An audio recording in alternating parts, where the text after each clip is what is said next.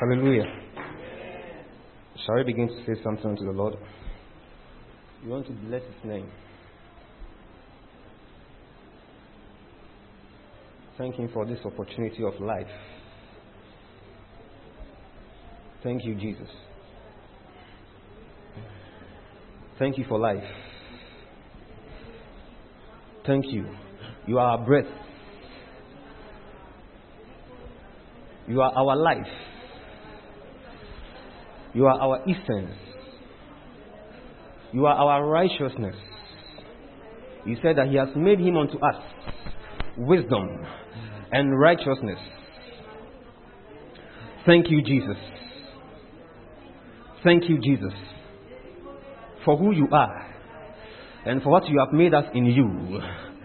We thank you for the gift of righteousness. We thank you for the gift of eternal life. We bless you, O God. We don't take it for granted at all that we are alive this morning. We say thank you for when we consider your grace. Our natural response is thanksgiving. Thank you, Lord Jesus. Thank you, Lord Jesus.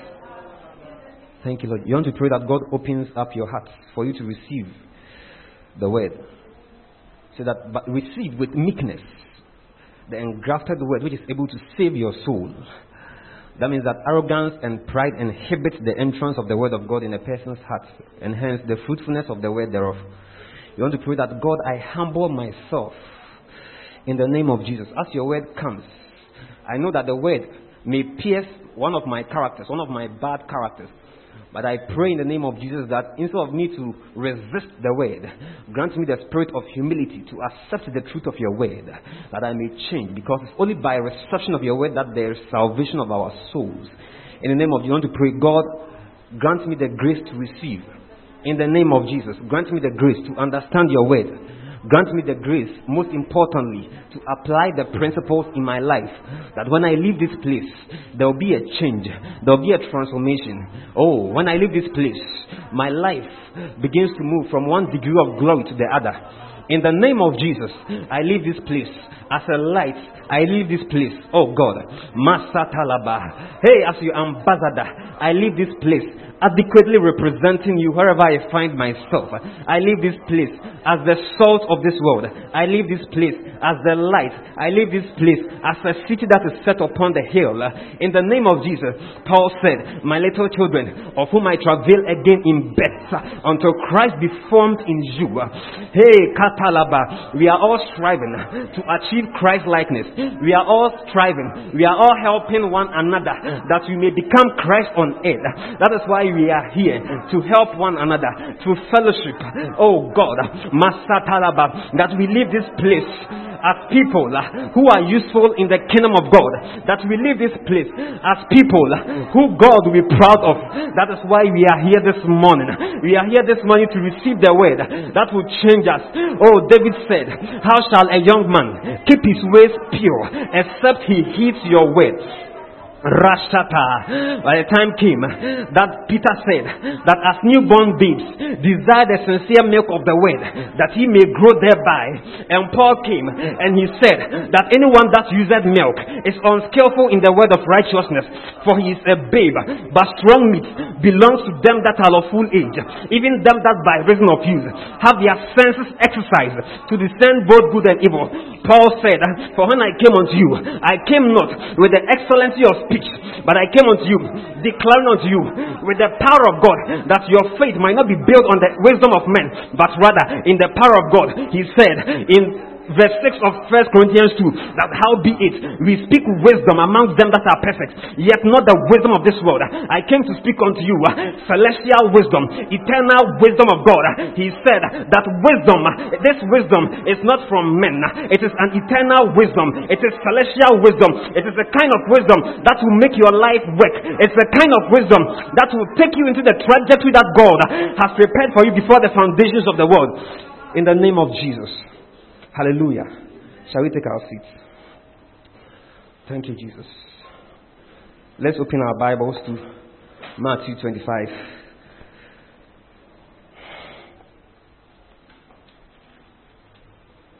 Verse 14 downwards. says that for the kingdom of heaven, of course, I don't have time to explain why he used kingdom of heaven, but not kingdom of God. But let's move on. It's as a man traveling into a far country who called his own, I'll emphasize some of the words, his own servants, and delivered unto him his goods. And unto one he gave 5 talents, and to another 2, and to the other 1, and to every man, a very important statement over there, according to his several ability. I want you to understand that the gifts were given according to their abilities. So that is to say that the master knew the individual abilities of his servants. Very important concept. And straightway, he took his journey. He didn't tell us how long this journey was going to be or when he was returning. Verse 16 of Matthew 25. Then he that had received the 5 talents went and traded with the same and made them other 5 talents. And likewise, he that had received 2, he also gained other 2. Verse 18. But I like that word, but he that had received 1, of course, the master knew why he gave that person 1. It was according to his ability. He knew him. Went and digged in the earth and hid his Lord's money. Verse 19. After a long time, we don't know. This will be one of the gaps, what is called the gap period in the Bible, okay? We don't know how long that is. After a long time, the Lord of those servants, cometh and the word, recon, accountability. There is a day of reckoning with them. Verse 20.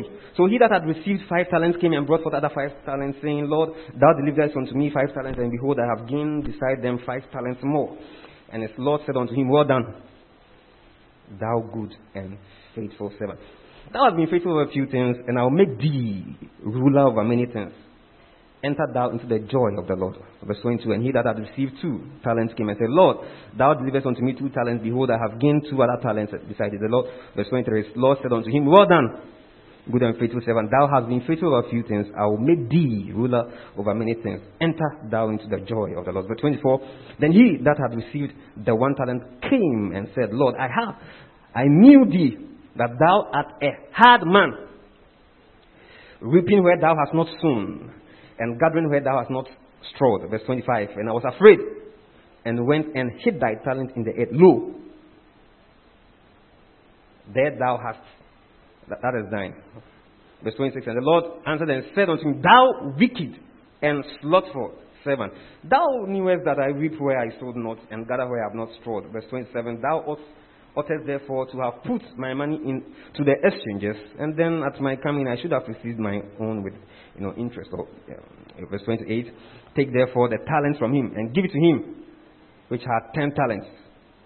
For unto him that hath, shall be given. No, for unto everyone that hath shall be given.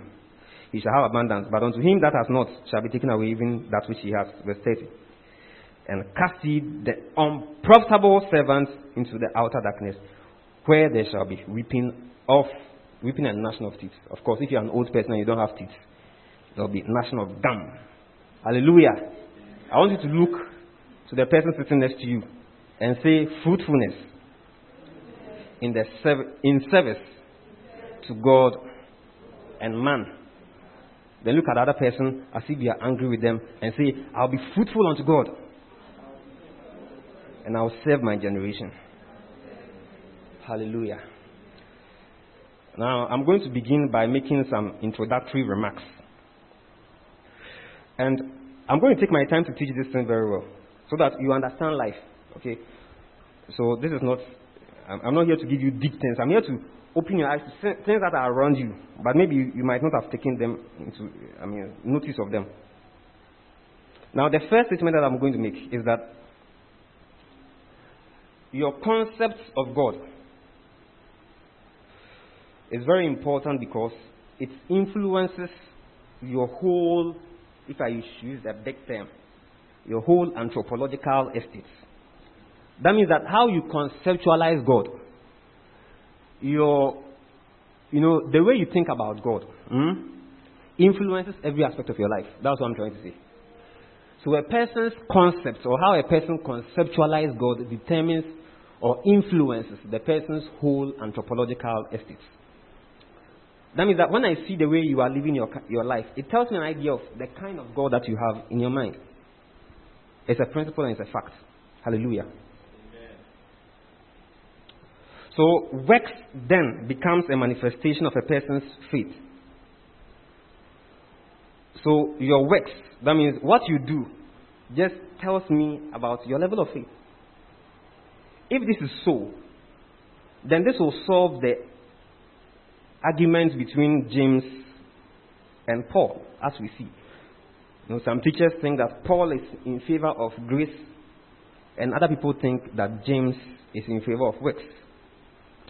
If then faith, or works rather, is a manifestation of a person's faith, then when you bring the diversities of grace and works into proximity, then we know that the two, works and faith, are essentially two sides of the same coin.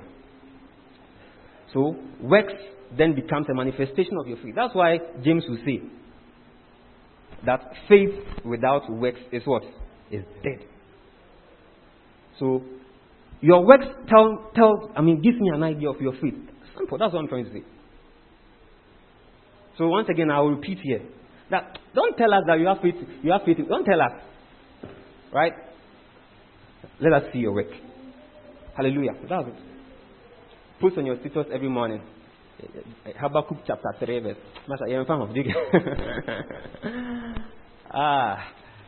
If you have faith in God, it will be manifested in your work. Hallelujah. That's a very important statement. So it becomes important to understand that the concept of God you build is very important.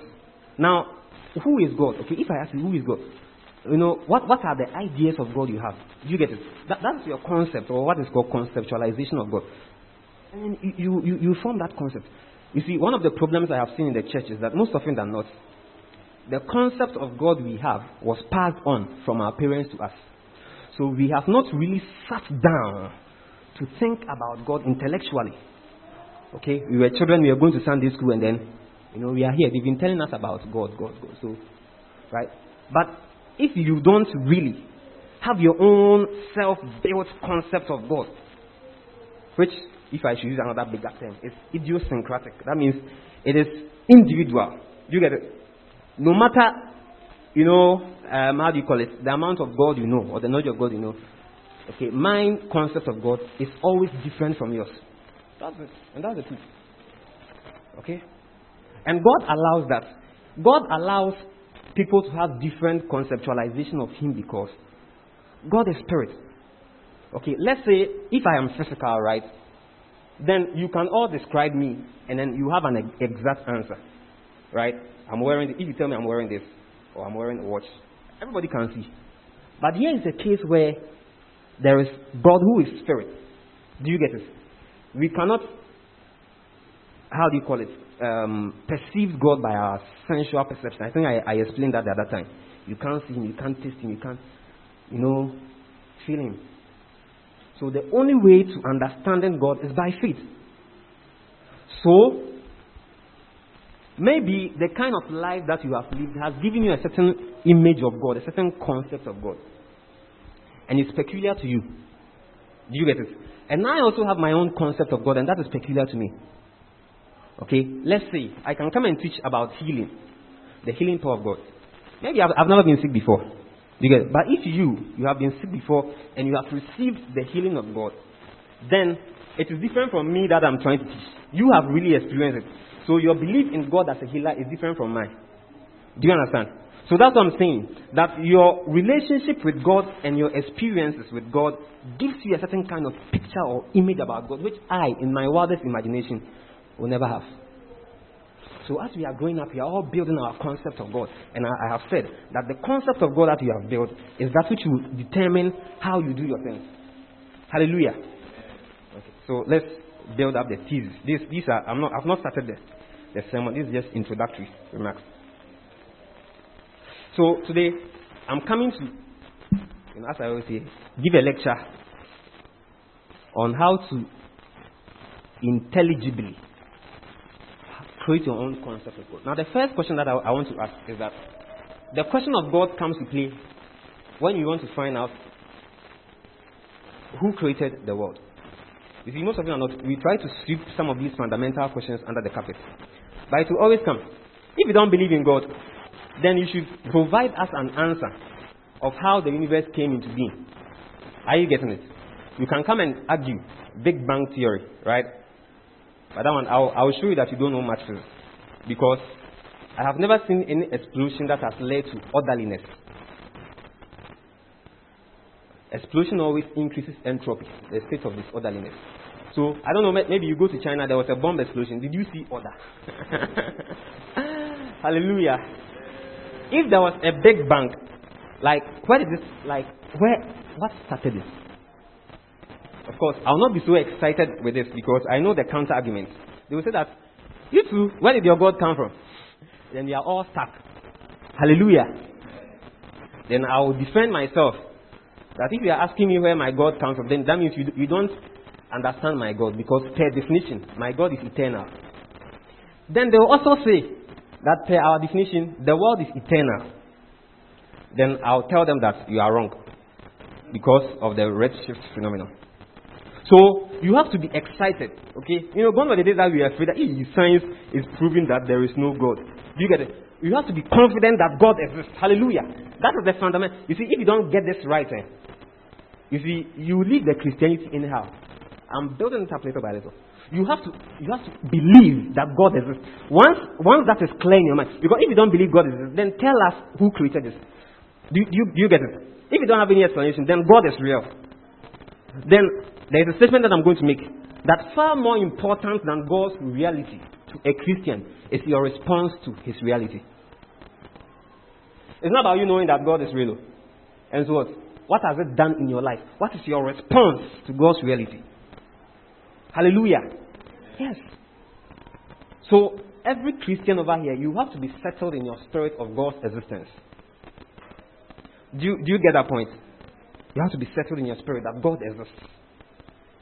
If God exists, then the question is, what is my response towards God? Another implication of God's existence then is purpose. Hallelujah. Because if then God is the creator and He exists and He's intelligent, then of course He is not therefore going to create before He assigns purpose. But He would ultimately have a purpose in His mind before He creates. Hallelujah. So for every designer, for every creator, or for anyone who is designing something, whether an engineer or something, they always have, first of all, a problem. Then secondly, they design or they have a plan or purpose to, to target that problem, okay? Before they eventually create the phone or the tablet. It's not like they created the phone and the tablet and they say, okay, make calls. Hallelujah. Because, there's a problem over there. Let's say communication issue. Then you want to fix it. So you then have to go back to your physics and then you think about it. And then, okay, let's do this and this and that. Then now, you design the phone and you put inside the phone the abilities to perform that function. Therefore, if you believe that God exists, then you have inextricably associate yourself in believing in purpose. Good. I'm building it up. One day I was having an argument with an atheist, and I asked him that, so do you believe in purpose? An atheist can never believe in purpose because the world was random. So the person said, I don't believe in purpose. I believe that you come, you are born, and then you make life make sense to you. But as a Christian, you don't believe this. Hallelujah. So for a Christian to believe in God and not to believe in purpose implies that Christian is confused. Hallelujah. So the concept of purpose comes to play anytime you think of a creator. So of course this then will agree with Jeremiah when in Jeremiah 1:5, when God told Jeremiah that before I formed you in the womb, I knew you. Before you were born, I sanctified you and I ordained you a prophet unto the nations. That is to say that Jeremiah's purpose antedated his conception. Or the purpose of Jeremiah, okay, God had the purpose of Jeremiah long before Jeremiah himself was born. Hallelujah. So your purpose is eternal. You see, your purpose is bigger than you. Do you get it? It's older than you. Your purpose is God's purpose, which He has just assigned to you to come and fulfill on it. Hallelujah. Because He said, before you were born, I knew you. Before you were born, I already had a purpose for you, assignment for you. So when you came into this life, it's not now that you are coming into this life to find out, hey, what can I do? Which talent do I have? Hey, me, I can sing. Hey, so I have to be a musician. Hey, there is money in this thing. So, hey, my mother told me to buy the medical school forms, and I bought it too. So now I'm a doctor. I'll come there. Hallelujah. Amen. So we have to understand that our purposes, therefore, antedates or precedes even our conception. So life then can be very, very simple. Life is very, very simple. Okay? We can summarize life as 1, identifying your purpose. 2, preparing yourself well for it. And 3, executing it. Simple. That is life. So what you should be chasing in life is not a boyfriend or a girlfriend. Hallelujah. That one is for creature comfort. Creature comfort. Hallelujah. Oh, why are you laughing? Those of you, there are some people, the purpose of their life is to marry. Jesus is Lord. Like your whole world, like, hey. But what you should be chasing is find your purpose. Find that purpose. Find it. Once you find it, all other things will just fall in place for you. But if you start chasing other things, I'll come there. Hallelujah. So the aim of this, I've summarized life for you. Find your purpose. And I didn't say after you find it, you execute it. After you find it, you have to prepare yourself. Then you execute your assignments. Hallelujah. So, for those who do not believe in any creature or any being, for them life is purposeless and meaningless. Okay, so you have to give life meaning. So for them, the vision of their life then becomes, fulfilling this purpose that they have created for themselves, accumulating resources and enjoying life. So anyone that does not believe in God, now if I say believe in God, I am saying that I'm going to describe something. If you fall within that category, you don't believe in God, despite what you are saying. Hallelujah. So I'm saying that if the aim of your life is to 1, define goals for yourself. 2, accumulate riches. And 3, enjoyment. Then you don't believe in God. You can be here praying and what? You don't believe. That is the truth. You don't believe in God. You see, this is what is called, I'm building a thesis, right? We are building on premise upon premise. So I started by the concept of believing in God. So you are building on it. But if you believe in God, then you believe in a creator. Then you believe in purpose. Then you understand that you are here for a purpose. So you find that purpose, you prepare yourself for it, and you execute the purpose. But if you come here and you are just, you don't even know your purpose, you have defined your own purpose for yourself, and then the aim of your life is to make money, and enjoy. Then it means you don't believe in God. Secondly, if you have no reverence for a supreme being, okay, then you are selfish in that you are always thinking about how you would make it in life, accumulate resources, and enjoy. And that is why some people don't even mind killing other people just to gain the resources that they need. This is what when you read Matthew chapter 6, now Jesus was described as being single-eyed or having an evil eye. Evil eye means that you are having a vision, okay, for your life, and that vision is not equivalent to God's purpose for your life. That's an evil eye. So you don't mind. Can you imagine someone will kill someone just to make money? Are you getting it? Why? Because that's the aim of their life. The aim of their life is to make riches. So they don't mind whatever they do. Do you get it? So that means they don't have reverence for a supreme being. Now the last thing that I would say, as I move on is that anyone who has a reverence for anyone who has a reverence for a supreme being understands that there is a time of accountability. And it is this accountability which then makes them yearn and strive in life to attain or fulfill the purpose. Because there is a day of reckoning. Hallelujah. So then I'll end the introductory statement by distinguishing the difference between a person's purpose and a person's profession. Hey! One mistake that a lot of people make is that their entire life is about their profession. Okay? So they do everything to flourish their profession at the expense of their purpose. As I said, let me give the difference between your profession so that you are aware that in as much as we are all chasing our professions, you should in addition also be what?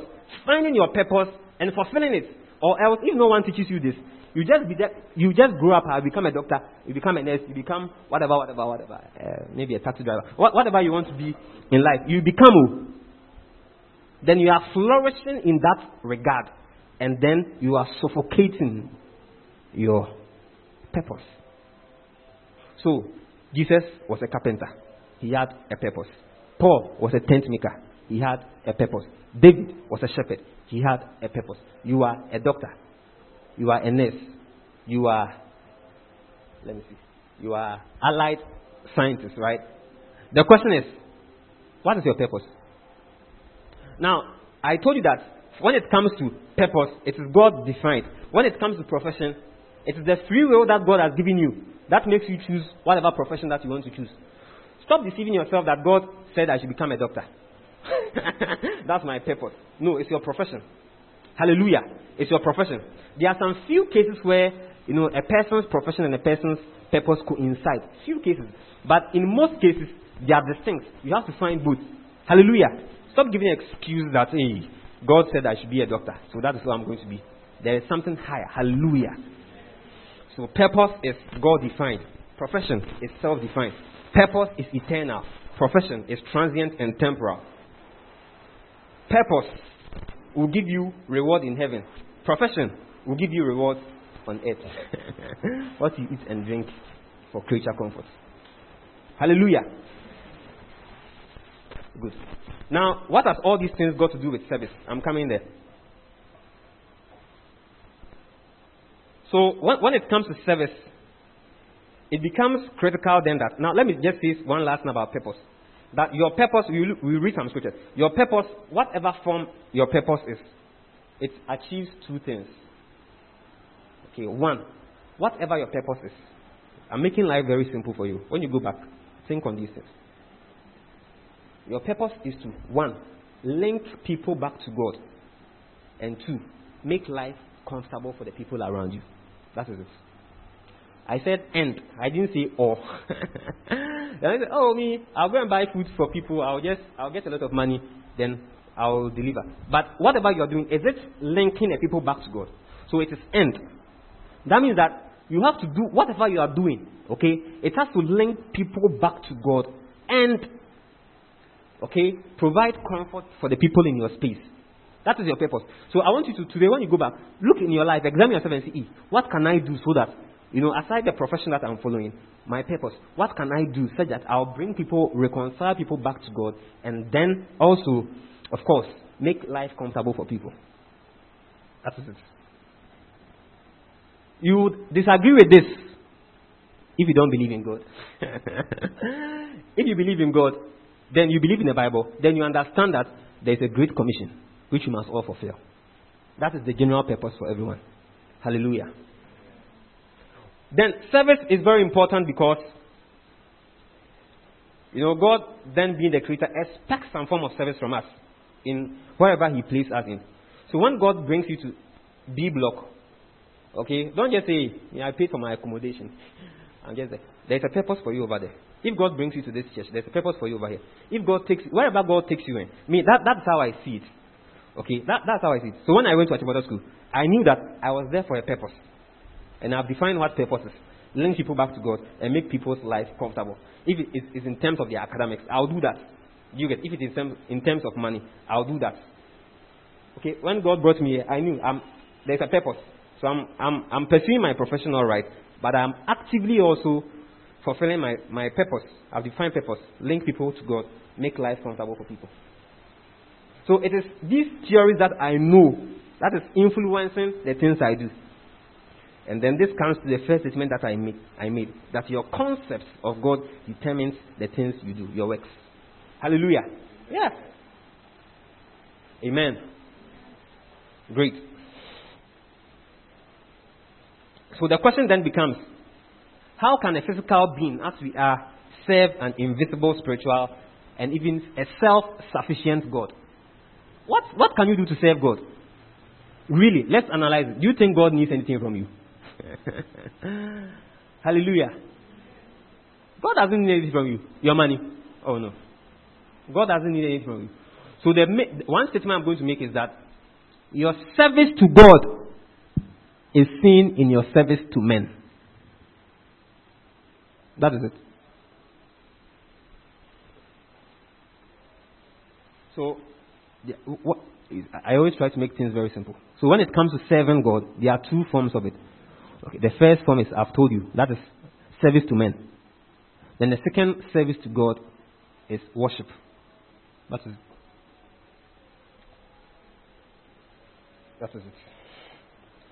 God doesn't lose anything if you decide not to serve Him.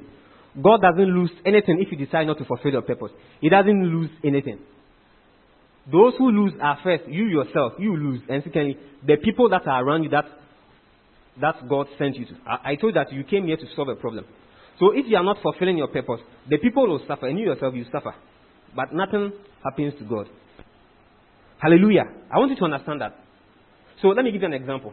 Let's say God has brought sets in my life, okay, to be supplying me with shirts. He always buys me shirts. Hallelujah. Oh, you can do better. Please. Someone is buying you shirts. Someone say, oh, I'll buy you Fletcher, I'll buy you shoes for the rest of your life. This can be a purpose. Anyways, hallelujah. Let's move on. So let's say that maybe God has made you rich, and the reason why God is going to give you a lot of money here, so that you can help the people in your village. Then now you got the money, you are chilling and you are wasting it. Hey, you see that the people that God has called you to help, they'll be struggling. Then you are here chilling. You are here chilling. See that someone is struggling because of. Let's say that maybe God has brought you to Kolebu to help people with their academics. And you are here, you are selfish, you are only learning in the reading room for yourself. People are suffering. So your unwillingness to serve, okay, leads to people struggling. Let's say God has brought you to this church to become an usher. Then you come here and you are not doing it. The church is suffering because of your unwillingness to serve. If you understand this, wherever you go, you have to understand that I am here for a purpose. It's because of me that this thing must work. Do you get it? That should be your mindset too. And I would end by talking about the advantages of serving. Amen. Let's go to Romans 12. We don't have much time. Romans 12. And I'm going to read Romans. Let's read. I think that's what I'll emphasize on. Then we will analyze the parable of the talents. Then I'll end. Let's move to Romans 12. Of course. Okay. I've taught the book of Romans, so this is one of my fields. So Paul begins by saying, after talking about Romans chapter 1 all the way to chapter 11 is doctrinal. He's talking about doctrines. Romans chapter 1 to chapter 3 talks about the concept of sin.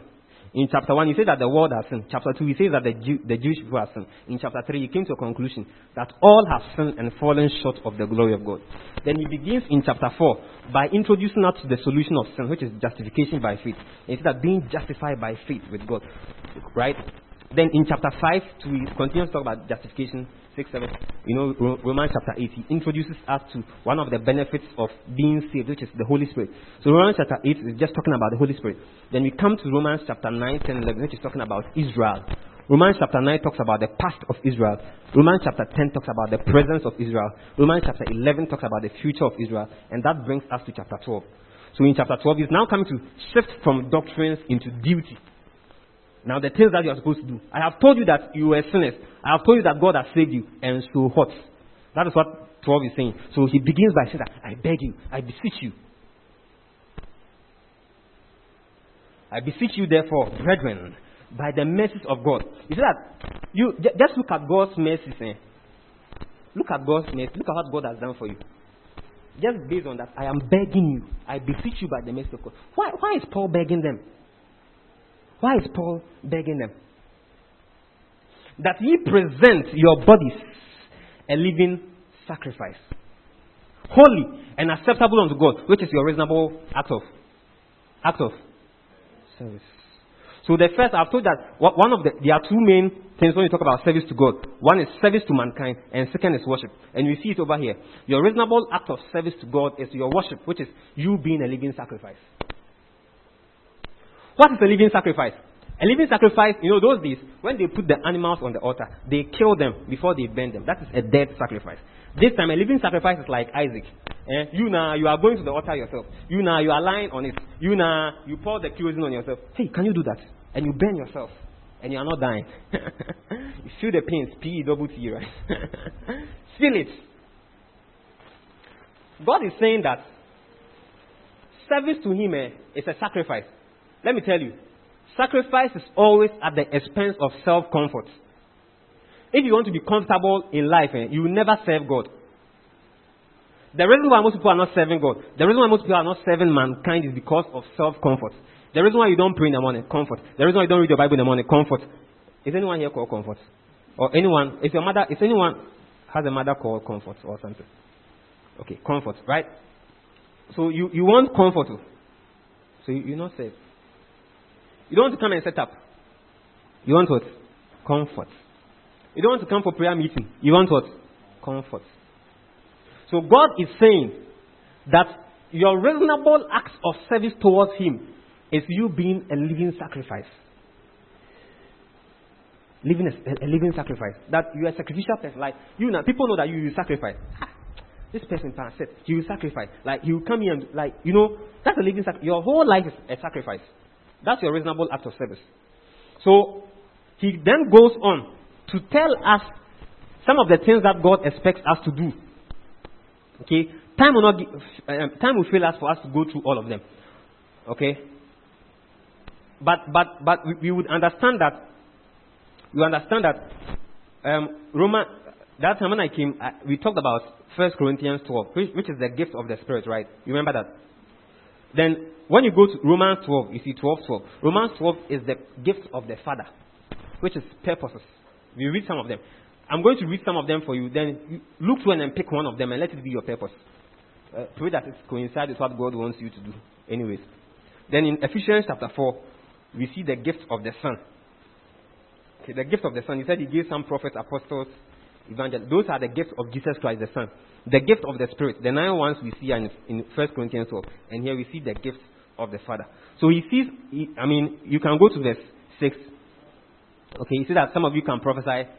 Verse 7, ministry. Still on verse 7, teaching. So there are some of me, I know that I'm a teacher. So I'm doing it. Do you get it? Okay, some of you ministry. Ministry means service, like you just serve people. Okay, like you minister to people.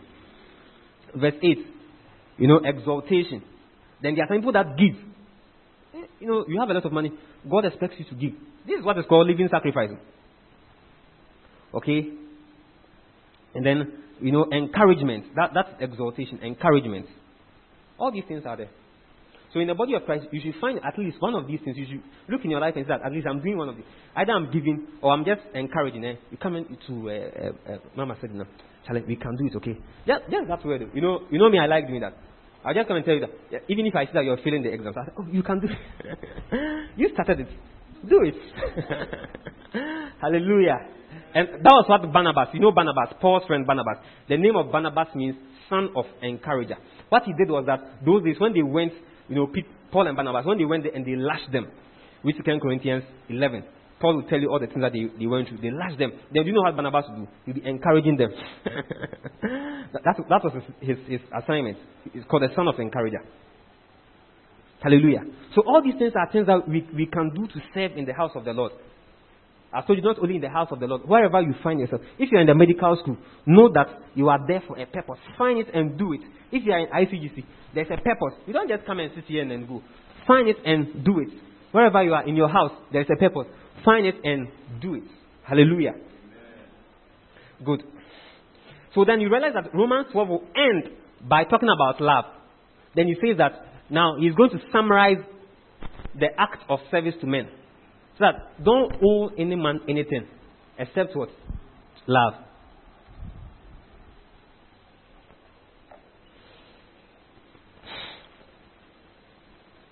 Okay.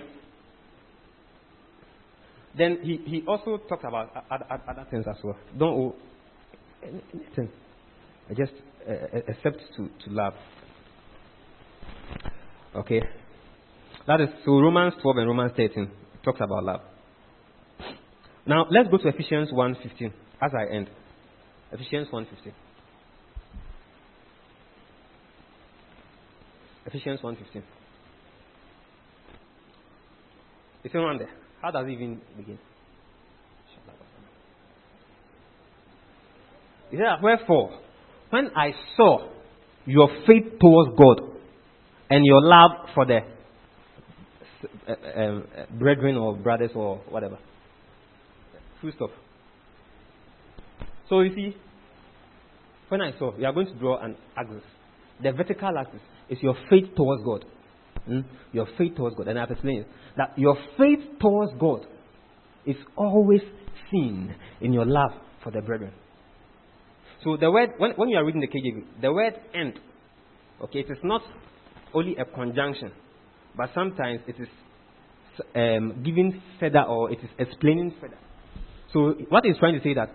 So we can use the word "even." So what is trying to say that? Wherefore, when I saw your faith towards God, even your love for the brethren. Another way of saying it is, wherefore, when I saw your faith towards God, which is your love for the brethren. Let me tell you, your faith towards God is seen in your love for people. That is it. You see, that's what I'm trying to say the whole day. That's what I'm trying to say. Okay, that your spirituality is seen in love. That's where Christian is. Hallelujah. Okay, now let's go to the story of the prodigal son. Did I say prodigal son? It's supposed to be prodigal sons or lost sons because both were lost.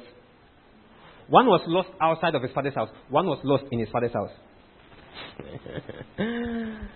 Why? This brings then the difference between a son and a servant. You see, we are all sons of God, daughters of God, children of God, right? And we enjoy it. Okay, that is your identity. Usually, your identity comes with privileges. So, God, help me pass my exam. God, give me money. God will answer your prayer because you are His child, right? But then don't forget that you are not only a child of God, but you are also a servant of God. So we look at the two sons, right? One was in his father's house, working as a servant. The other one also decided to only look at his identity as a son and take his father's goods and run away to go and enjoy, right? Not serving in his father's house. So one was only a servant, but he had not laid hold on his, identity as a son. The other one laid hold on his identity as a son and didn't want to serve. So they were all lost.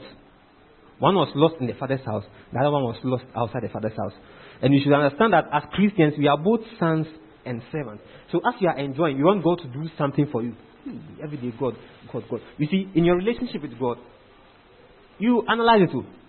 How much of it has been based on what God can do for you? It's supposed to be 50-50. Your prayers, Is it only about, hey, God, give me this, God, give me this, or God, what can I do for you? When you are praying, God, hey, is there any problem? Do you pray this kind of prayers? God, is there any problem that you want me to solve?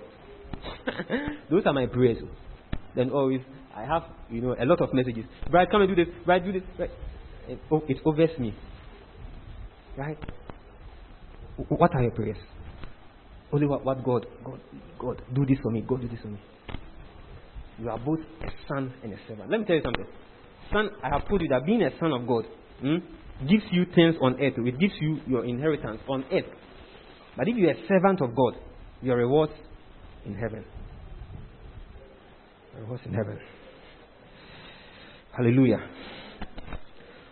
This is the last thing I want to say. So then, the concept of son and servant, would come together in the person of Jesus. He was the Son of God, but yet he was also what? A servant of God. Philippians 2.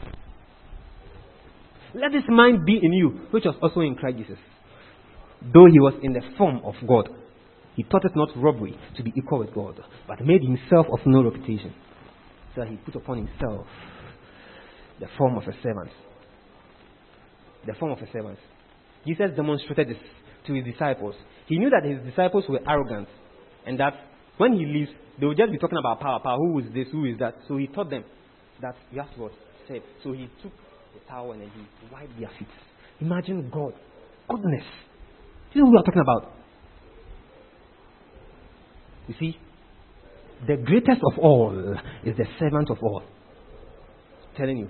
The reason why God is the greatest is because God is the one who serves everybody. He serves everybody. He's serving you. He's serving you. He's serving everybody. So how many people you serve gives us an idea of how great you are and your influence. Hallelujah. So you have to serve. You see, do something. Do you get it? Get something. Don't say, hey, maybe I came to this school alone and I'm in my small corner. I want to finish and pass and go. Forgetting that God brought you here for a purpose. Remember that. I want you to remember that wherever you go, you are there for a purpose. The purpose is to link people to God and make people's lives comfortable. Full stop. Ask yourself that you are in NMTC. What am I doing to achieve this purpose? You are here, ICGC. What am I doing to achieve this? You are in medicals to B block, D block, all the blocks. What am I doing to achieve this purpose? This is life. You see, I've just exposed you to life. This is life. This is life. And this is how I think. So, that is me. Hallelujah. Now, let's go back and end with the parable of the talents. Now, there are just 5 things that I want you to know from that parable. We are not going to read again. One, the first thing I want you to know is that there is a master. Hallelujah. We have analyzed that as there being a creator. The second thing I want you to know from that parable is that he has gone to a far place. If Jesus will come, it's been 2,000 years. He will come. Hallelujah. He will come. So he has gone to a far place. Verse 3. He gave them the talents according to their abilities. You see, if I look at Seth, right, I know the things that Seth does. A lot of things. Do you know why? God has given him that because God knows him according to his ability. God knows me according to my ability. So he has given me a lot of things to do. Right? I told you that when God looks at your purpose, he then wires you and gives you the grace and the ability to do. So someone was like, hey, Bright, I want to be like you. And I said, if you attempt it, you will die. And they will bury you. Right? Because I've been wired in a certain way to do certain things. Do you get it? You too, do what God has asked you to do. Do you get it? Learn the principles from me. Okay, and apply it to help you fulfill your purpose. So it's according to your abilities. That's why he gave someone 5. You see, imagine that if he had given the guy that received 1, if he had given that person 5, he wouldn't have made the other 5. Do you get it? So he gave them the talents according to their ability. That's why he gave the other person 1. This guy is lazy. I know him, but I know you. I'll give you 1 just to test it. It's not that I know you, so I'll give you 1. You see, God knows every one of us here. God knows.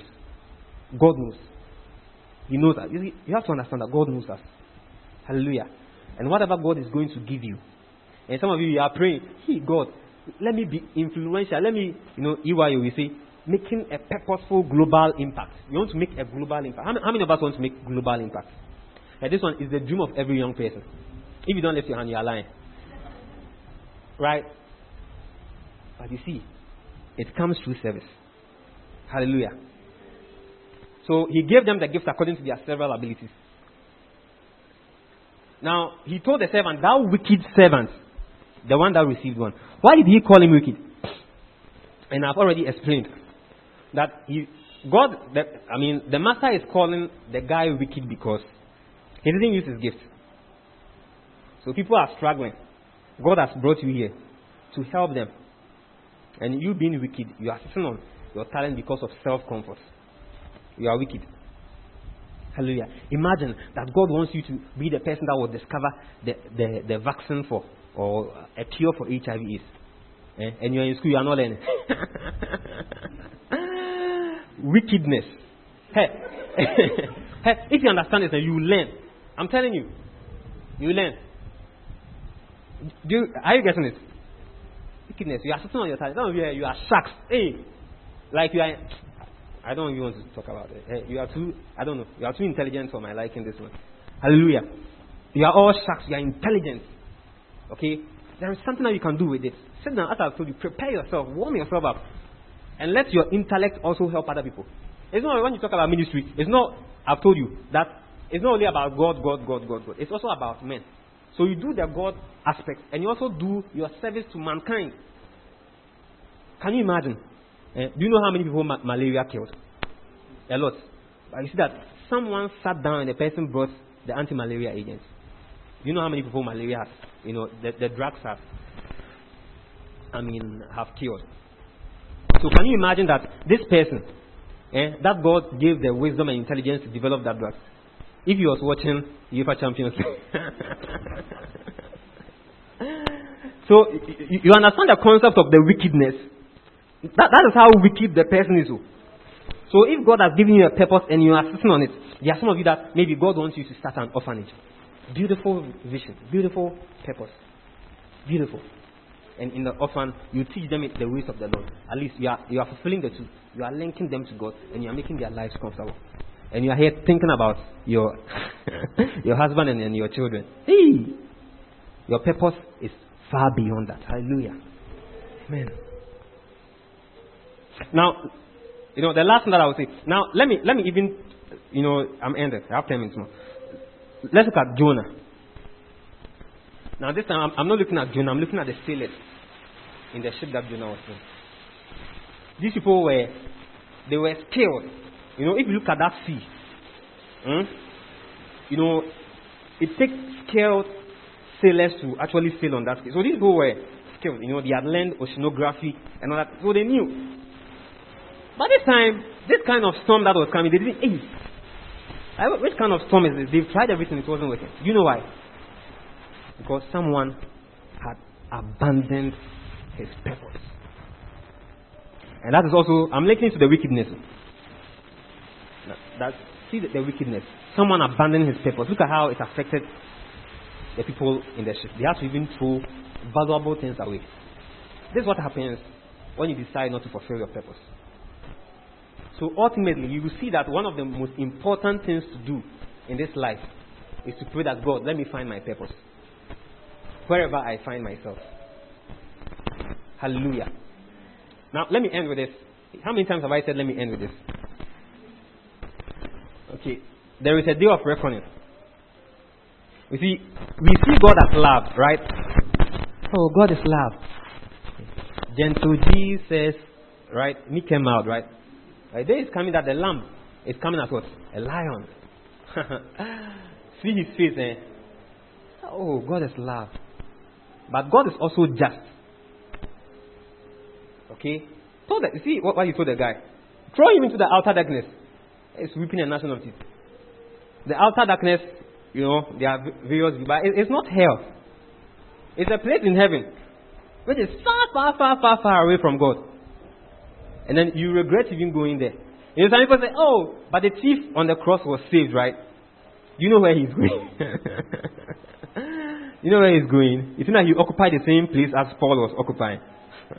So some people say, hey, me there, I'll live my life anytime. When there's 1 minute for me to die, I'll accept Jesus as my Lord. Jimmy. Hallelujah. You know, the fact is that you wouldn't even know when you die. One day I was having a discussion with one of my friends.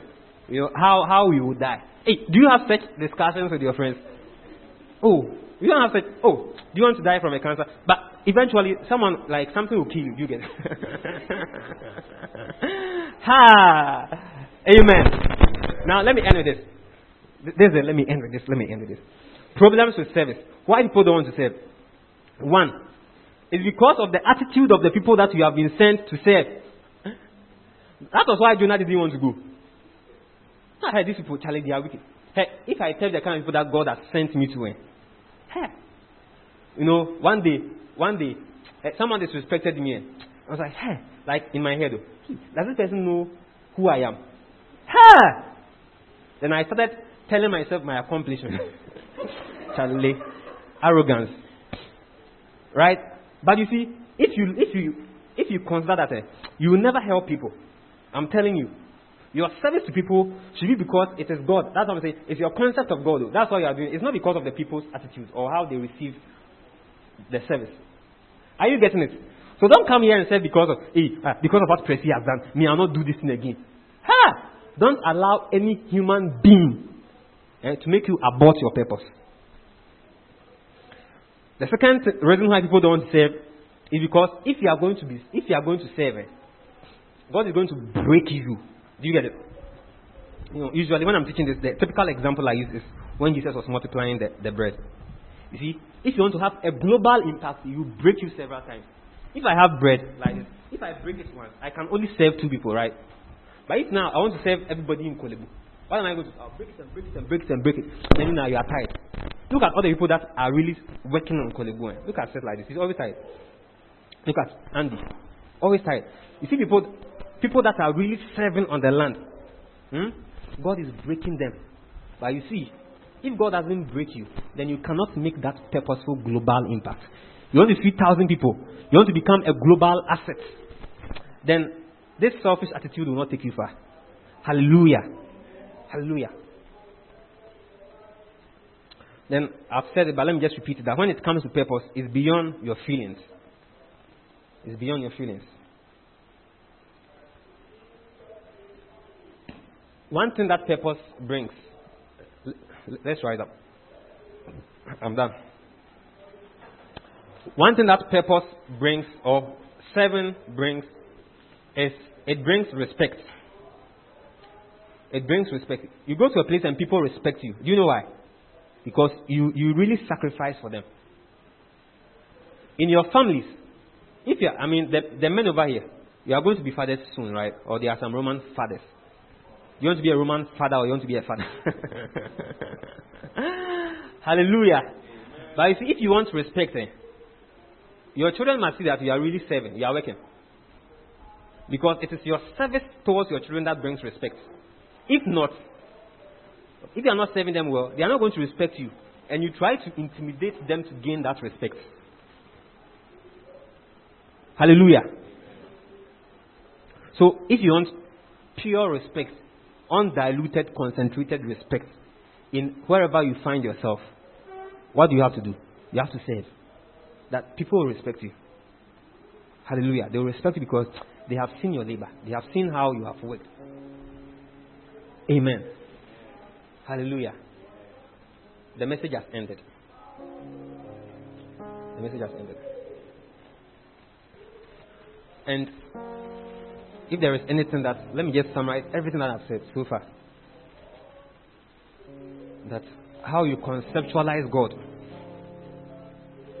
will determine how you live your life.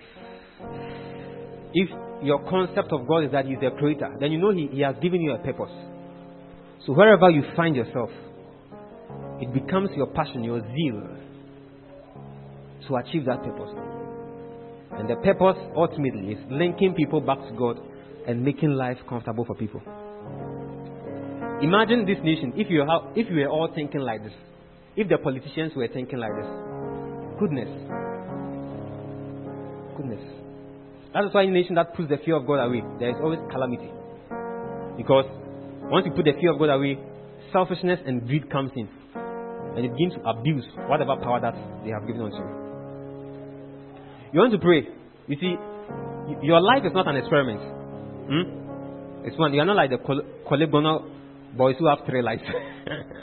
They live anyhow like they have 3 lives. You have only 1 life. You cannot fail. Do you get it?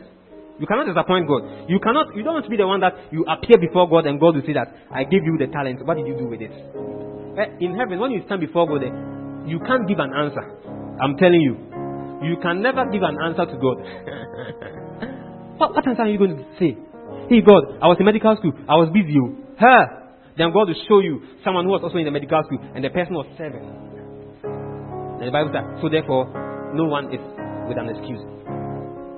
I want you to pray that God, show me my talents. God, show me my purpose. Show me in the name of Jesus. This should be your prayer for the rest of your life. That God will open your eyes to know the reason why, first of all, you came into this world. The reason why He has put you in the places that He has. Why are you in ICU? Why did God bring you here? Why are you in your hostel? Why did God put you there? Why are you in the medical school? Why did God put you there? I want to hear someone praying in the name of Jesus. Hey, Jesus said, look, I come. In the volumes of the book it is written, to do thy will, O God. Hey, Talabasakatayada. Jesus told Mary that wist you not that I be about my Father's business. This was someone who knew that he had a purpose. John the Baptist said that I have come to make the way. Hey, the highway. Hey, the way of the Lord. Masatalabalaba, Shikatalaba. There is a reason why you are alive. There is a purpose for your life. Makoshata. God brought you here for an assignment. God brought you here for an agenda. The agenda is before you were even born. The agenda precedes and antedates your conception. It is an eternal purpose. God is depending on you. God is trusting you. Hey, Kalabashata. He is partnering you to solve a problem, to bring joy to people, to solve people's needs. That is why you are alive. There is a purpose. There is a higher call. There is a heavenly call. God has brought you here, Mashatalaba, to fulfill an assignment. Hey, Kalalala. We cannot afford to disappoint God in our generation. We will not disappoint God in our generation. We will pick up our own cross. In the name of Jesus, we will pick up our cross. It is uncomfortable. He said, Kalaba, I beseech ye therefore that ye present yourselves as living sacrifice, holy unto the Lord. Rakata, for this is your reasonable act of service. Matolaba, Lekasatalaba, Rikandalabalaba. He said, for it is God that worketh in you, both to will and to do of His good will. Matalabalaba, Mashatalaba.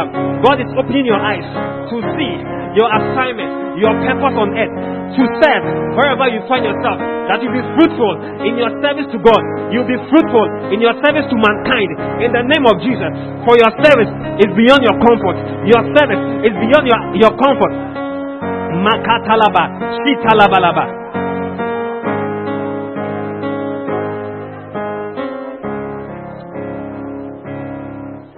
I want you to sing the song if you can. Unto Thee I surrender. I free. Oh, ever.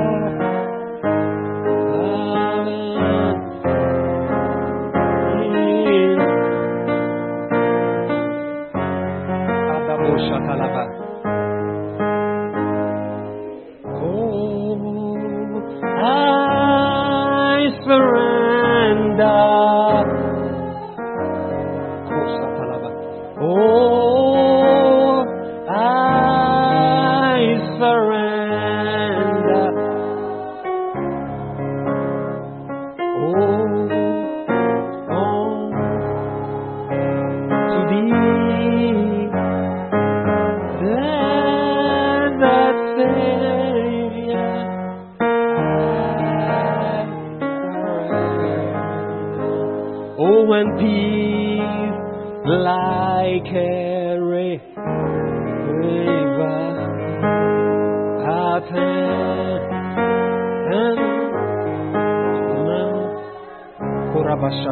Oh, when sorrows like sea billows roll, oh, whatever my Lord, oh, thou art taught me through.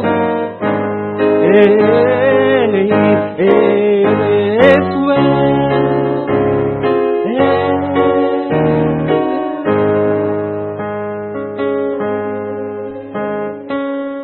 Oh, it is well. Well, it is well. Oh, with my soul.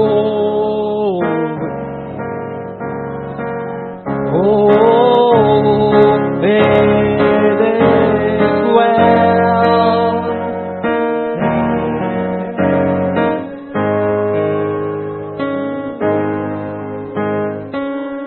Listen this last song. Oh, what a friend we have in Jesus.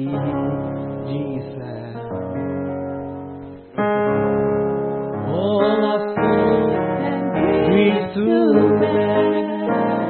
Oh, what a privilege to carry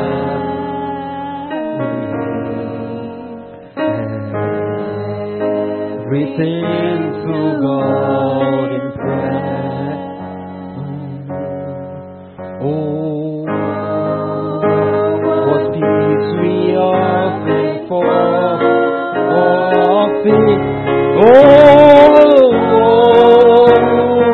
What needless pain we bear. All because we do not carry